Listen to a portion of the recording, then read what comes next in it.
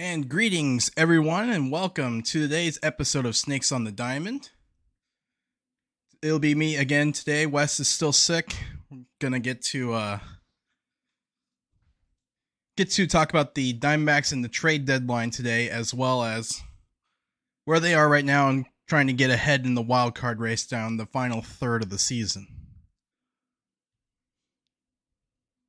So if you're someone here on the show the first time here, make sure to hit that subscribe button and leave a like, comment down below if you think the D-backs have a chance to make the playoffs this year. They currently stand at 57-51, on pace for probably 84, 85 wins, which is, I would say if you based off the D-backs preseason expectations, I'd say it's pretty decent, but certainly expectations are a little bit different just on how the direction of the season has gone, the ups and downs of it. But more or less, we're going to try and continue that sub-streak. Can't see on the board behind me, but we're at 10 days now, including today. Let's keep that sub-streak rolling. Let's not let it end. Don't make me pull out the birthday card. But I digress. So anyway, you can follow me on Twitter at Michael McDermott. Like I said, I cover the team for Fan Nations Inside the Diamondbacks, along with Jack Summers and Jake Oliver. Got a 3-man team going today, and got a 3-man team starting today.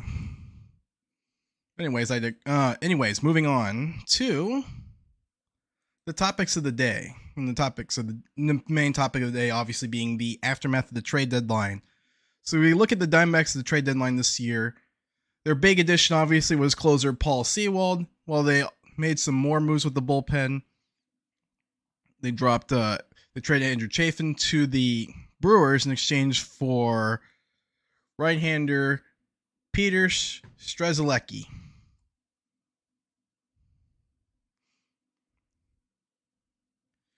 And Strzelecki was coming off a pretty good 2022, a little bit downside 2023 season, in which the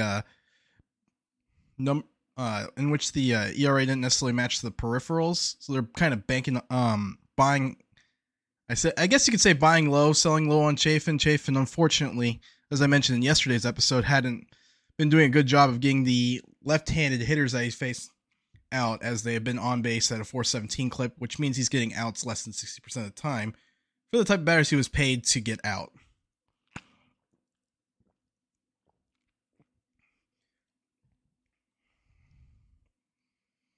And then the two additions afterwards, they picked up Tommy Pham and Jace Peterson. Peterson made his debut yesterday, 1 for 3, and caught stealing in the 7th inning. And then Pham should report to the team today. They'll have to make a 40-man roster move.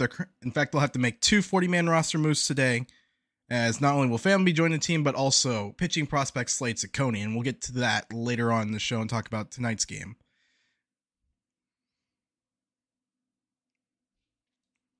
So, at the beginning of the year, we talked about, Mike Hazen talked about what was, in his mind, a successful season.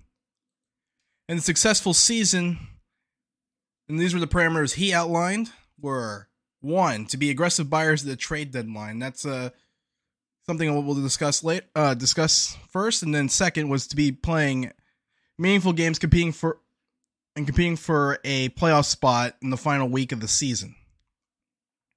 Jury's still out on number 2, but based on if you were to extrapolate their record, although they're definitely overperforming their run differential by 3 or 4 games, but if that were to hold, they're definitely in a situation where they could be playing meaningful games at the tail end of the season.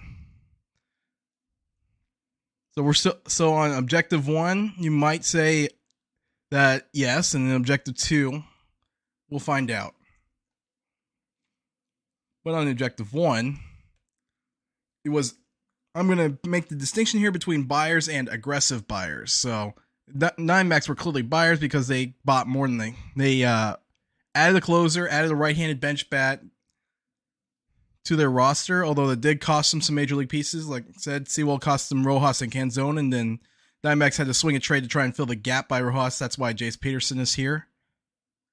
And I view Chafin more as an addition by subtraction type move, just simply because he wasn't getting the job done. Although Arizona did not pick up another left-hand reliever, so that move kind of it's now kind of, you can kind of evaluate that sort of in a vacuum. I was hoping they'd pick up another lefty for the bullpen, but I guess that never materialized.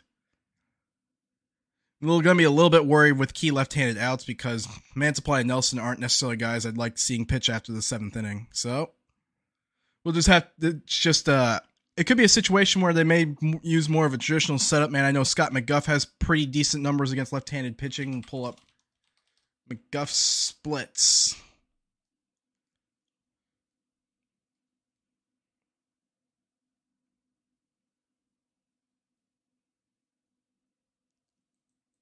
So it's for 2023, and obviously, we wouldn't be surprised to see a reverse platoon. So against left-handed hitters, McGuff's holding them to a 148 average with a 531 OPS. The strikeout to walk ratio of 30-8. So if the D-backs were to need some key left-handed outs, I think they're in a situation where Scott McGuff is a better choice than a left-handed reliever. And that's just how it is. So I think, like I said, Sewald, obviously the 9th inning, and then you kind of just match. I think you put McGuff and you have McGuff and Ginkel kind of match up the 7th and 8th inning if it's a close ball game. But I think usage might have scuttled that yesterday. I know they had a 3-3 game after 6, although it was 3-0 after the top half of the 6th inning. And it was kind of frustrating watching the 6th inning yesterday. And obviously, Gallen isn't going to necessarily get overly criticized because, again, 6 innings, 3 runs is a quality start, and you'll take a quality start even from your ace. It just felt it's kind of just started it's kind of just how the game kind of cascaded, and it's been a bit of a problem for Gallen of late. Look at the St. Louis start, and then the Braves start. On top of that, the home runs have been a bit of a problem, and I know that was sent to the broadcast booth commented on it. Gallen had given up 2 home runs in his first 12 starts of the year. Since then has only had 1 start in which he hasn't given up a home run. So that's the kind of worrisome thing for me with last night's game. They weren't even able to get the ball. They weren't even able to get the ball to the back end of the bullpen with the fortifications that they made and guys stepping up during the season.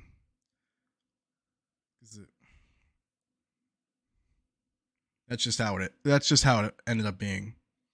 So if you look at that game, they had a 3-0 lead in the 7th after 3 home runs in their last 2 trips to the plate. They had a 3-0 lead on Alex Cobb, and then they had 2 outs, nobody on after Jock Peterson smashed the ball right at the Ketel Marte for an easy 4-6-3 double play. So after that, it's like, okay, and now Gallen's cruising. His pitch count's only 77 after 5 2/3, nobody on. And then just a very bad sequence. And it looked like Gallen, and up to that point, Gallen had been dominating San Francisco. That start. So then you got 2-strike count on Blake Sable, left the fastball up and out over the plate. That got lined in the left field for a hit. Next batter, Luis Matos. Jumped ahead, couldn't finish him off, and then threw him 2 hittable a strike on. I guess you could say 2 hittable, but you kind of have to throw a strike in that situation. Ran the count full. Matos split the right center gap for a double, and because of how deep that gap is, and then Sable running with 2 outs, there wasn't even a play at home plate. So now it was 3-1. That wasn't necessarily a big deal. Jumps ahead of Crawford after blowing an elevated fastball by him. Second pitch leaves one belt high out over the plate and right where Crawford wants it. He puts a good swing on it, hits a long home run to center field, tie game, and it just felt like the momentum, D-backs momentum built from not only last night's game, but up to that point, gone. Right there. One swing of the bat. It just felt like that. And that was kind of the worrisome thing. It's like, when you hand your ace a 3-0 lead after 6 innings, you're hoping that you still have a lead. Not 6 innings, sorry. Hand your ace a lead in the 6th inning, have a 3-0 lead in the 6th. You're hoping that you go into the 7th with that lead. And then that kind of just beginning of the end right there. That shifted the momentum to San Francisco. And then at that point, it felt like it was just a matter of time before they'd score that fourth and winning run at some point. The Diamondbacks have been having trouble putting runs on the board over the last 5 weeks.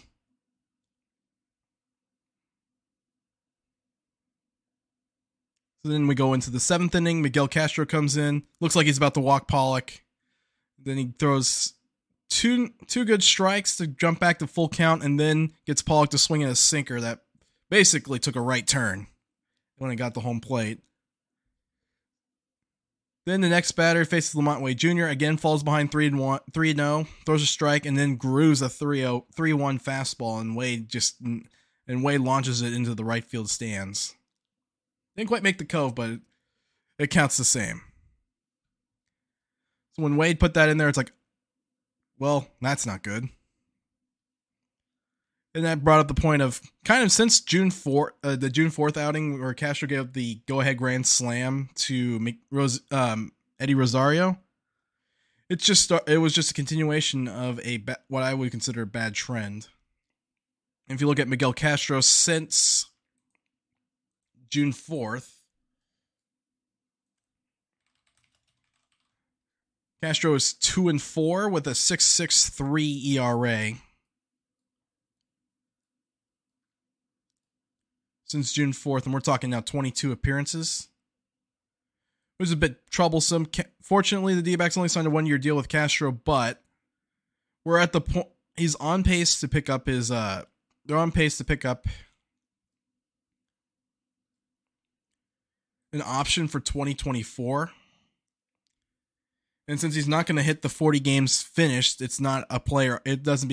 option doesn't become a player opt-out. So looking at his numbers, and I'm going to pull this up real quick so for everyone to see if you're watching on YouTube. If you're listening in on Apple Podcasts, I'm just wait for me here, and I'm going to pull those numbers up. So pitching game log.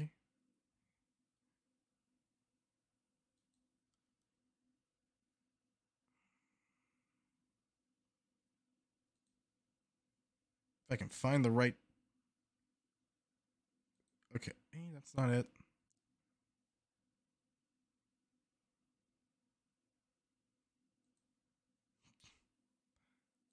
Well, this isn't good. I can't find it.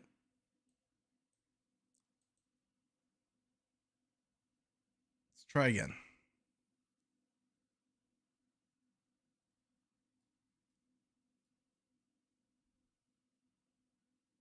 Oh, here it is.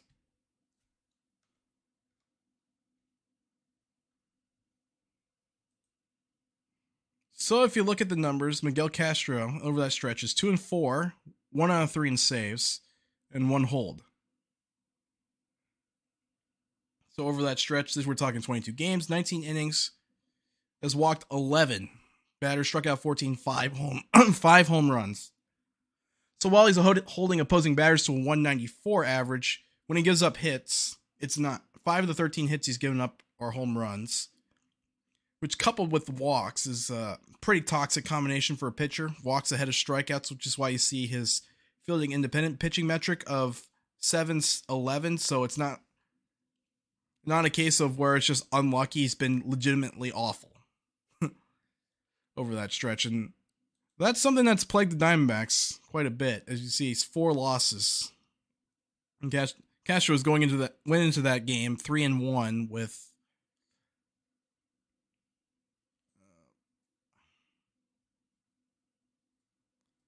he went into that game 3-1 and 6 saves.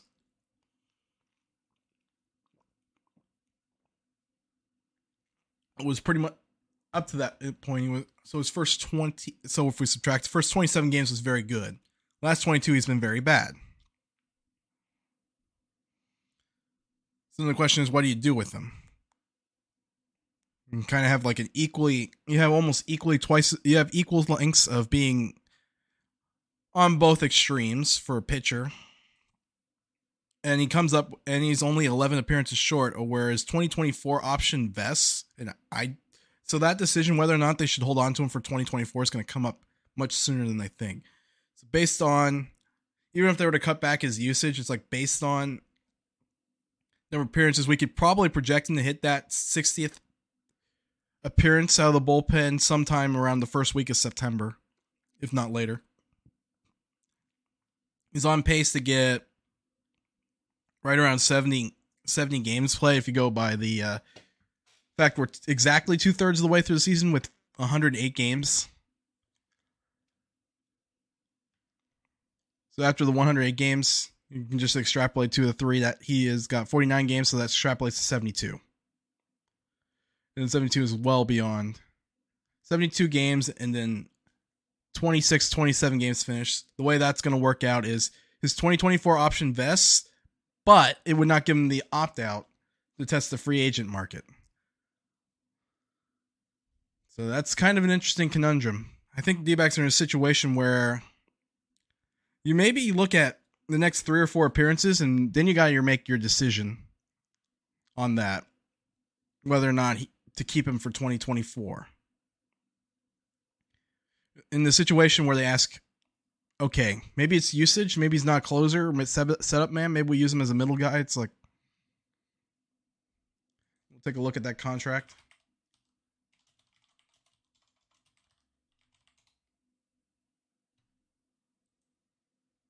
Take a look. So taking a look at that contract, the vested option is $5 million, and I will say this right now, I don't think Castro's worth $5 million. He's also got, can't finish his bonus, so he's already got $50,000 each for 25, 30, 35, $75,000 each for 40 and 45. And then he's got his next appearance will trigger a $100,000 bonus, and then another one at 55.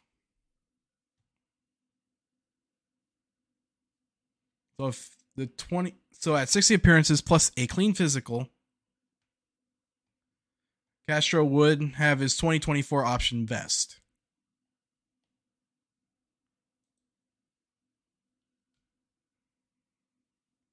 Kind of look at the bullpen and you ask yourself, it's like, look at the bullpen and try and figure out how to match it up from that point forward. I thought it was a pretty good gamble. It didn't work. I thought it was a pretty good gamble to get a guy that throws 98 with a lot of movement.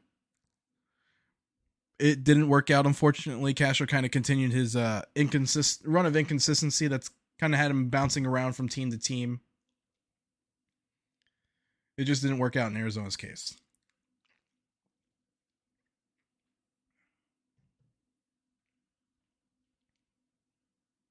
All right, so the next topic, Tommy Pham. So Pham should help the Diamondbacks lineup against lefties, although defensively is limited to left field DH, mostly I would say probably more so DH. Certainly that fills a need now with Longoria on the IL. The D-backs going with a Peterson Rivera platoon at third base, although I'm not sure what's going to happen when Longoria comes off the IL. Can't imagine Torrey, who calls himself a pitching and defense guy, is going to necessarily go with an outfield that has both Gurriel and Pham. But at the same time, you kind of also want to play Rivera and Longoria in the same lineup, so it's going to be an interesting juggling act, I would say, to do that. But Pham certainly offers more punch than everyone except Longoria against lefties.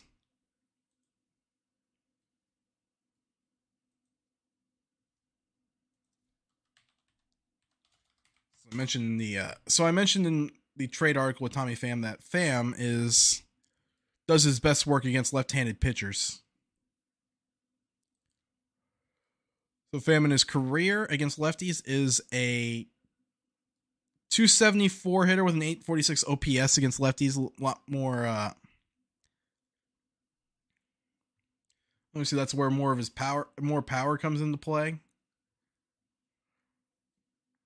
But if we look exclusively at this year, there's a much bigger platoon split, left versus right. Although there's enough bat against righties that you could play him as an everyday DH if necessary.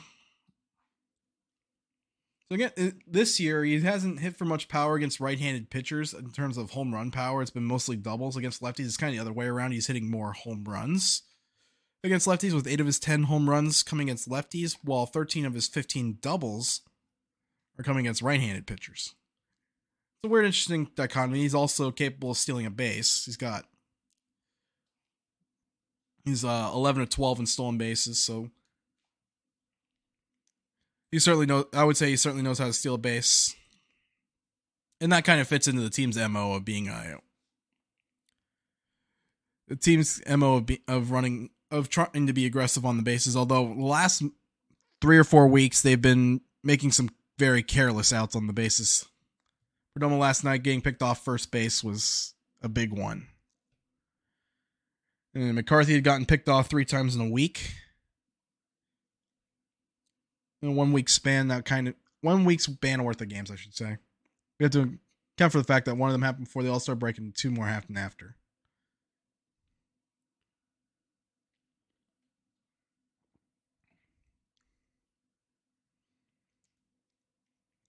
So I think for the D-backs, I think it's like limiting the mistakes on the bases. I think gives them a better chance to score runs, although limiting their mistakes without curbing the aggression is kind of the key. Obviously, Corbin Carroll seems to have figured that one out, being 33 of 36 in stolen bases, and he seems well on pace to get at least 40. He's on pace. He's kind of on that pace for 50. It's like he's that close. He could have, like, if he has a good week of stolen bases, that you'd be back on pace for 50. Although I'm not necessarily sure that Carroll will be the first National League rookie to hit 30 homers and steal 30 bases. I think the home runs are. It's going to be close for number 30 if it happens.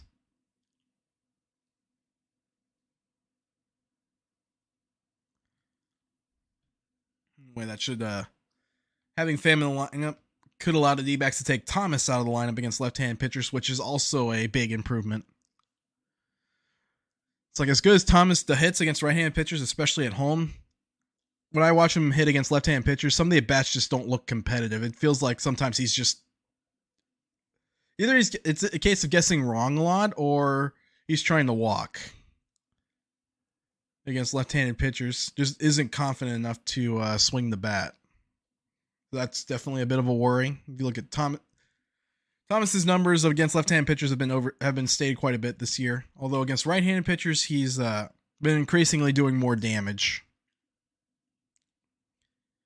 A little bit of a disappointment, obviously. Top prospect that was given a plus hit tool throughout his minor league career. Kind of has a significant platoon split. I don't know if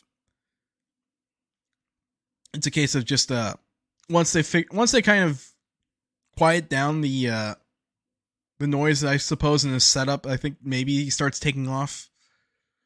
Sometimes his feet kind of get all over the place, and that's the issue with the very long, I guess you could say a very long setup with a big leg kick and trying to just get everything on time. And that's going to definitely be an issue as he ages, and then he doesn't just move as fast and isn't as athletic. Because up through the minor leagues, Thomas did make it work because he is that athletic. It's a situation where the swing would play in the minor leagues, but could get exploited in the big leagues, and that's kind of what's happened here. All right, so now we'll move on to We'll take a look at the standings, and we'll also take a look at what they can do. And obviously, teams are going to get hot or cold. Teams are going to get hot or cold depending on how things go. And it's a situation where I would say there are 7 teams in the mix for the wild card. 8 if you want to include whoever wins the NL Central. Pulling up the standings for today.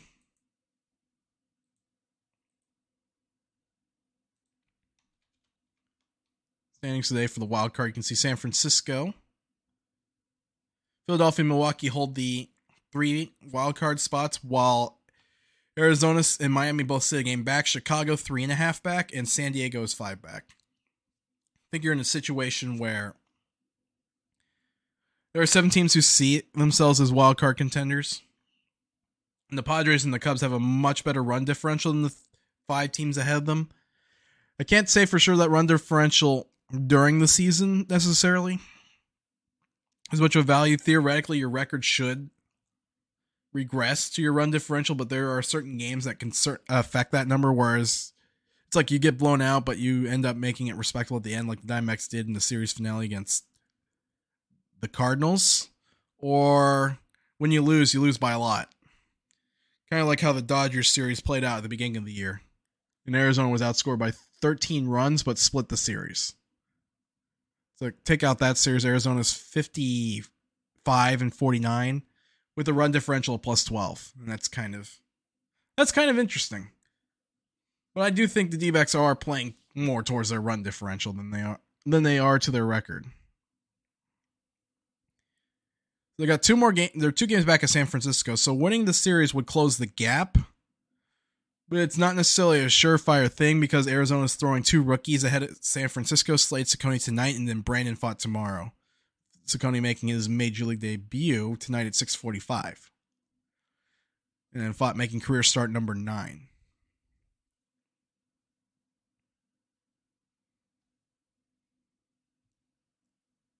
So that's kind of the standings. So we can kind of just pivot around towards the trade returns that we've seen and kind of just put a bow on this trade deadline. Kind of the thing so the big theme in this trade deadline is teams are not necessarily looking outside of the Mets. Mets were the only team that kind of did this. The Mets were looking to maximize their talent return, and the level of prospect wasn't necessarily an issue. Whereas everyone else, I think the main return was guys in Double-A, guys that could come up either this year or next year. If you look at the Jordan Montgomery trade, the big get was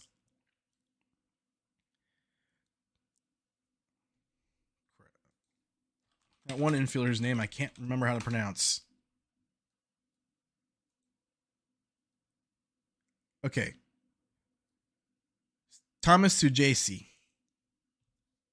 as well as Tekoa Roby as the kind of the big prospects at the time of the trade. MLB Pipeline listed them as the number 14 and number 11 prospects. And Sujasi is an infielder who projects either to play at third or second. I almost said shortstop, but I meant second base. A non-shortstop infielder. Non-shortstop infielder with pretty decent hitting tools. And then Tekoa Roby is a guy with, you probably project more as a 4 or 5 starter, but it has pretty decent stuff. He took a no-hitter into I think it was the 6th inning against Amarillo in one start. And then it got undone. Had 2-0 lead with a no-hitter going, and then 2 batters later, tie game, and lost it to AJ Vukovic and Davison De Los Santos. Of course, we have De Los Santos as the D-backs number 10 prospect. It was one of his 9 home runs he's hit on the year. Then going to the Jordan Hicks, got a Double-A starting pitcher. That was a good get for the Cardinals. And like I said, from a seller standpoint, I think the Cardinals were the biggest winner at the trade deadline. And then Sam Robersi is the guy. It was a guy that kind of flashed my attention when I was covering the box score last year with AZ Snake Pit in High A in pitching against the D-backs High A affiliate in Hillsborough. Then you look at I already mentioned Montgomery. So Jack Flaherty didn't fetch much of a return from the Orioles, and it felt like the Orioles had if the D-backs were in the same position the Orioles were in, I think they would have been more aggressive than Baltimore ended up being at the deadline, although it's you can kind of sell not being aggressive if you're Baltimore, because you've got Rushman under control for a while. Your Henderson for a while. Your best players are controllable for the foreseeable future. But their rotation will get them swept in the. Their rotation is, unless they're scoring like 7 runs a game, it's like their starting rotation isn't going to get very deep into playoff starts, and it's going to tax the strength of their pitching staff, which is the bullpen. Baltimore, basically, if they can get 6 innings with the lead, they're in pretty good shape. But I think it's a situation you got to be a little more proactive to try and keep that 7-inning lead. Maybe we'll see I think we'll see Baltimore do most of their magic in the offseason. Same with the Diamondbacks with the rotation. It's just that the rental market was too pricey for Arizona, something that Hazen admitted. The team wasn't necessarily in a position where he felt comfortable being aggressive as a starting pitch, attack the starting pitcher market. Compared to getting a rental bat on the bench, a closer that was controllable for 2 years, and basically fill a hole that was created by that trade.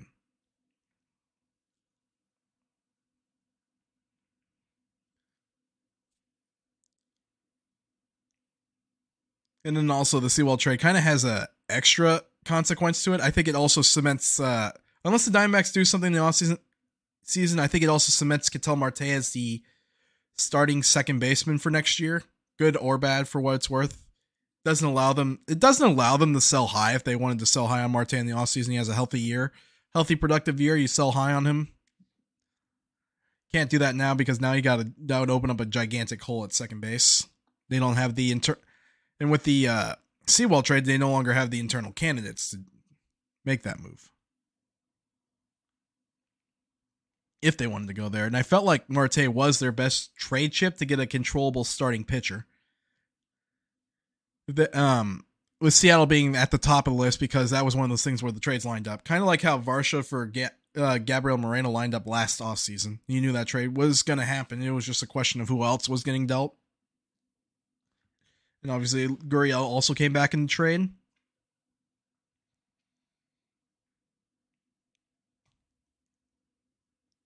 So now Arizona's going to have to navigate the rest of the season. So they need to at 57-51 to make the postseason, they need to win 30 games. So that is a 30-20. They have to go 30-24 the rest of the way. And unfortunately, last night's collapse did not help that.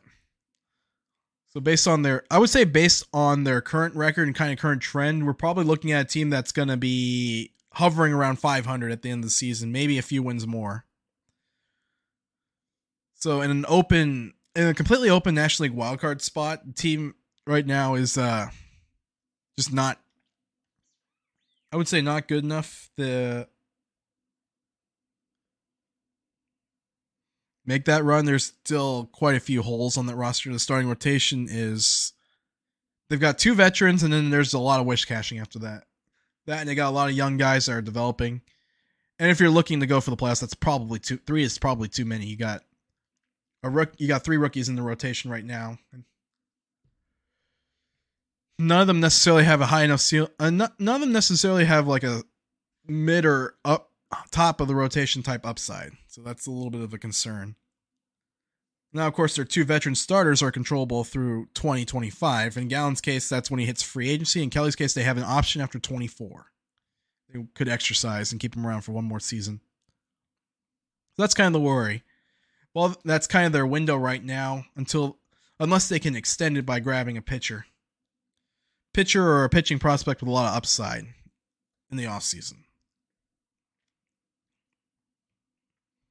If we look at the teams once again in the wild card race. We'll go in picture layout this time. So obviously San Francisco is a weird team where they have, I feel like San Francisco's overperforming their talent level. Necessarily at 59-49. And they had some weird voodoo thing going. I swear. Where it makes the Diamondbacks play inept when they go in that ballpark. Go to that Oracle ballpark. Philadelphia, obviously, we can't discount them. They got hot we saw what they can do when they got hot, and they got pretty solid bullpen. They got a pretty solid bullpen. Their rotation has looked much better than it did a month ago, and when their lineup gets hot, they can slug some homers.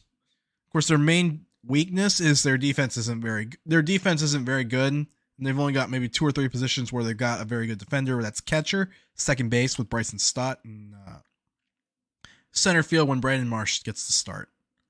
Those are your best 3 defenders. Their corner defense, so first base, third base, left field, right field, not very good. Obviously, Kyle Schwarber in left field. is kind of the main issue. And sure, we're still going to be playing left field, and that's kind of out of necessity because Bryce Harper's been injured. Bryce Harper's suffered some pretty bad injuries over the last 24 months with Philly. Although when he's been healthy, he's been a difference maker. We saw in that postseason what he could do when he was healthy, and because he and Schwarber ended up offensively carrying the team all the way to the World Series.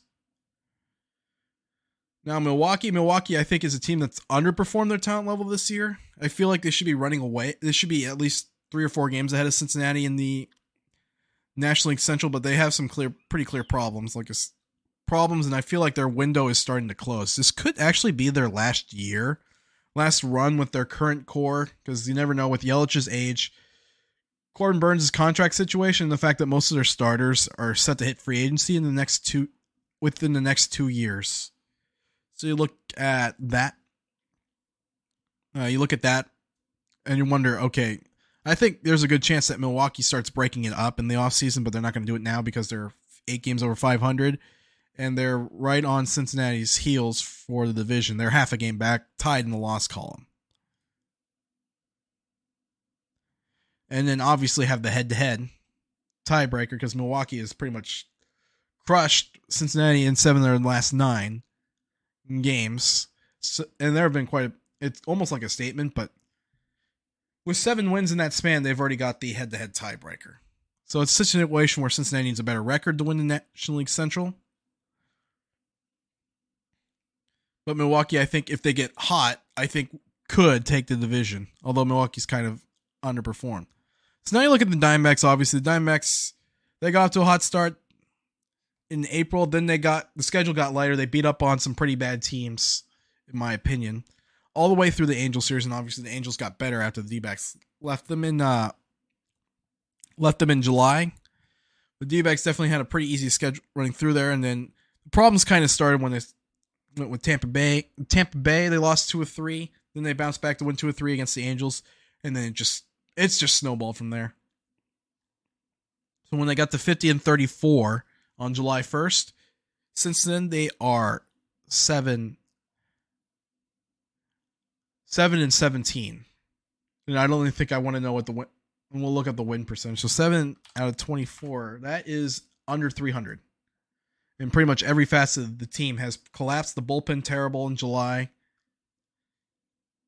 Well, bullpen's been terrible in July. Which is what necessitated the Sewell trade. 9th inning has been a problem between Chafin, Castro, and McGuff. They just can't get the 9th inning. None of the 3 could get the 9th inning done.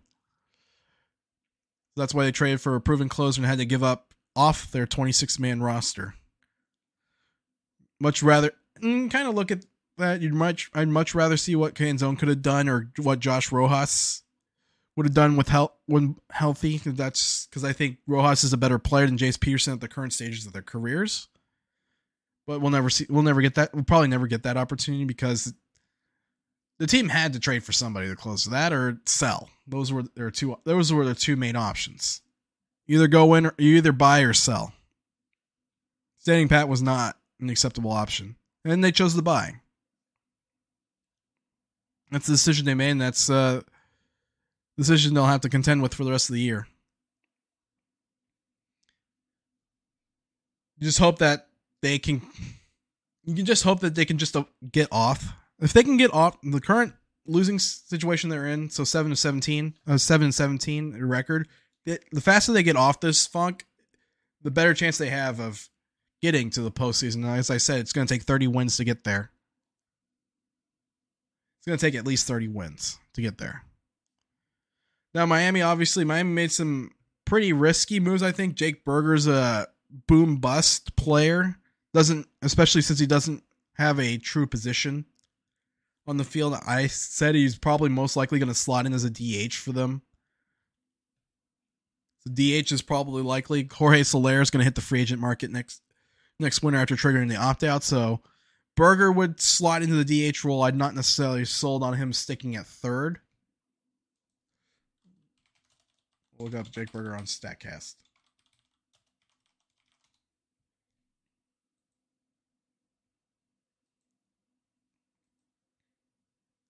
So in terms of outs above average at third base, Jake Burger's in the 16th percentile with a -2 run value, which is better than last year, which was -5, and then 3 outs below average. So you kind of look at it, okay, so Burger's a guy that needs to mash, and we're talking like 30 home runs mash to justify playing third base. If not, they can put him at the DH role. Not going to particularly hit for a strong average, given his strikeout rate and propensity to chase. If you look at his barrel contact, almost one out of every 5 balls that he puts into play is a barrel. More than half the balls he puts into play are hard hit, 95 mile per hour exit velocity or more. But the problem is he's got a 31% strikeout rate versus a 6% walk rate. That's very much boom or bust. And honestly, I compare that profile to Davison de los Santos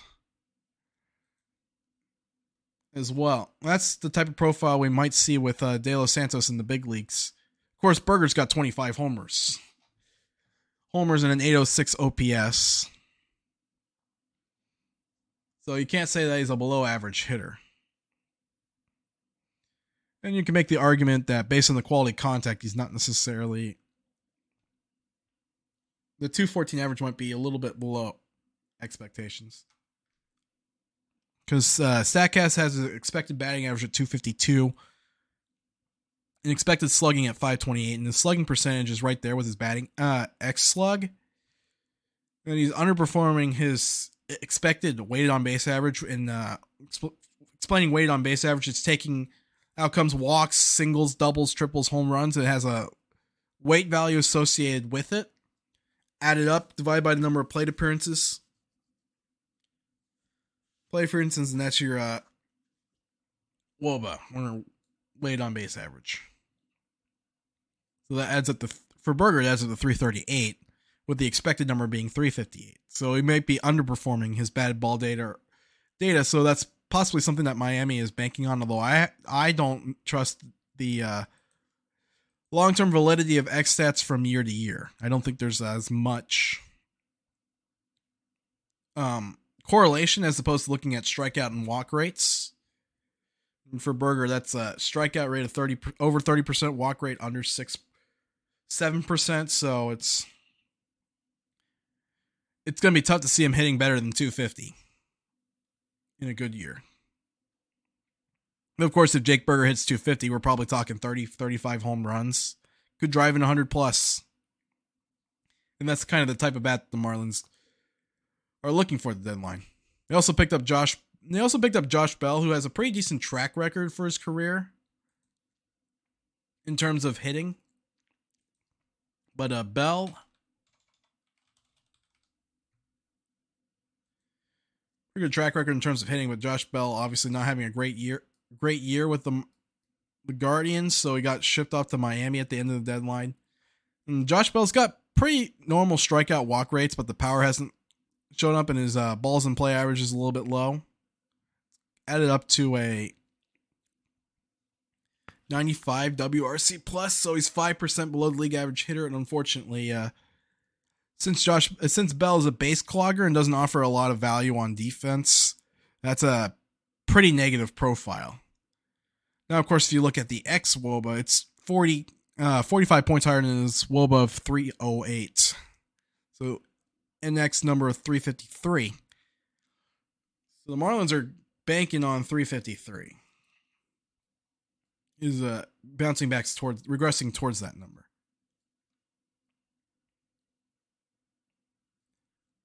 There's a lot of I feel like there's a lot of wish casting in the Marlins situation, but if it works out, if it works out, it works out.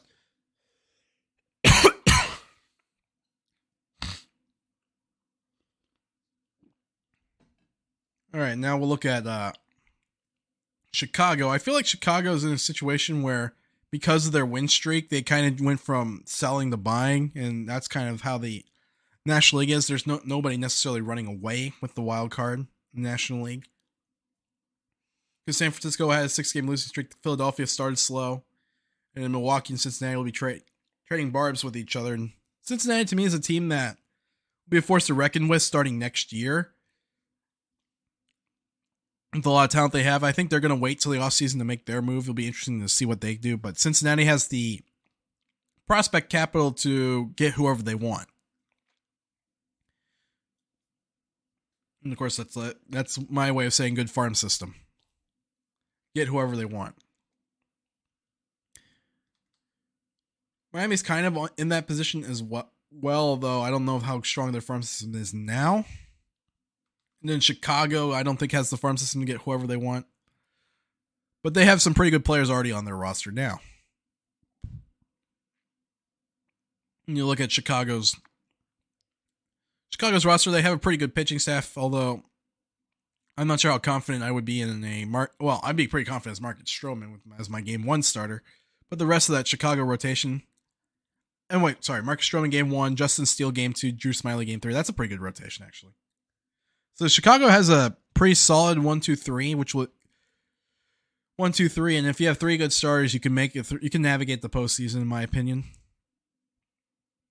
So they're pretty interesting. I still think Chicago's better suited to make a run next year, but they didn't necessarily mortgage anything, so they picked up Candelario from the Nationals as their big move. And Candelario is not necessarily like a big impact guy, but he certainly makes third base a little less volatile for Chicago. And sometimes that's all you need is just, okay, I know what I'm getting from this guy. I know what I'm getting from this position. And then obviously they're asking guys like Swanson, Horner, and Bellinger to try and carry their lineup, although Bellinger looks like a major regression candidate given his batted ball data. So that's something Chicago may have to contend with later in the year. And of course the Padres. If anyone thought the Padres were going to sell, I have beachfront property in Yuma to sell you. San Diego's going to buy until they go bankrupt. It doesn't matter what their record is, in my opinion. Maybe they would have. I know there was a point they were coming close to. There's reports out there that they might listen in on impending free agents Josh Hader and Blake Snell, but that ultimately never materialized. Instead, they went out and got Rich Hill, and that's a move where I'm just like, I can't believe Pittsburgh actually got someone who could contribute in the major leagues for Rich Hill. And then by contributing in the big leagues, I mean could contribute to the big leagues tomorrow for Rich Hill and G-Man Choi. So like I said, Pittsburgh came out pretty good in that trade. I think just Jackson Wolf alone, the trade makes it a win for San Diego. And if the other two prospects in that trade work out, then it's going to be a big win for Pittsburgh. I feel like Pittsburgh's a team that I think Pittsburgh's going to be an interesting team next year. If they can stay healthy, they got plenty of solid role players. I don't know if they have that like superstar player necessarily. They got solid number 2, I think, in Mitch Keller. Dave Bender, one of the best closers in baseball. Brian Hayes, and then they got a lot of really good role players. Brian Hayes, solid third baseman. Obviously, O'Neal Cruz is the player they think is the superstar player, or as I call him, Statcast God. Statcast God in a football body type. I'm not sure if Cruz is okay. So Cruz is still on the 60-day IL because he fractured his ankle back in April. I assume he's going to be out for the season. It's a good thing the Dodgers traded him. But yeah, Cruz. They're hoping Cruz is their superstar player, but see what they get out of the draft. And then, of course, Paul Skeens could be in the big league. Could be in the big leagues as early as next year. That's their top prospect, obviously, because if your number 1 overall pick isn't your top prospect, what are you doing? So, pretty much if you look at the wild card here, so the Diamondbacks have some work to do, and there's a good chance you can make the argument that they're the 6th or 7th best team in this 7-game group.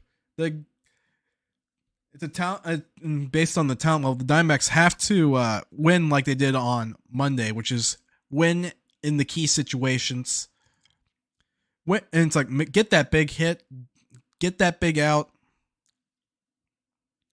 stolen bases, creating more situations, using your base running.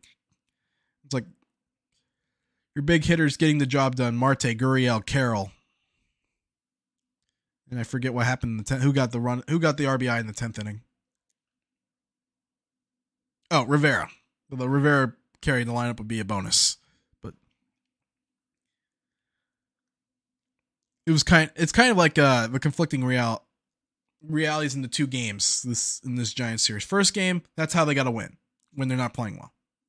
Second game, they made a mistake. That's how they can't play while they're not playing well. Can't have those are mistakes you can't have. Try to play more like the first and less like the second. It'll be pretty interesting tonight. So Slade Ciccone again goes on the mound for the D-backs tonight at 9:45 Eastern, 6:45. You're watching Arizona. I have no expectations on how he'll do because you should never put expectations on a player in his MLB debut. After watching how Fott pitched against Texas. So anyway, that's going to wrap up today's show.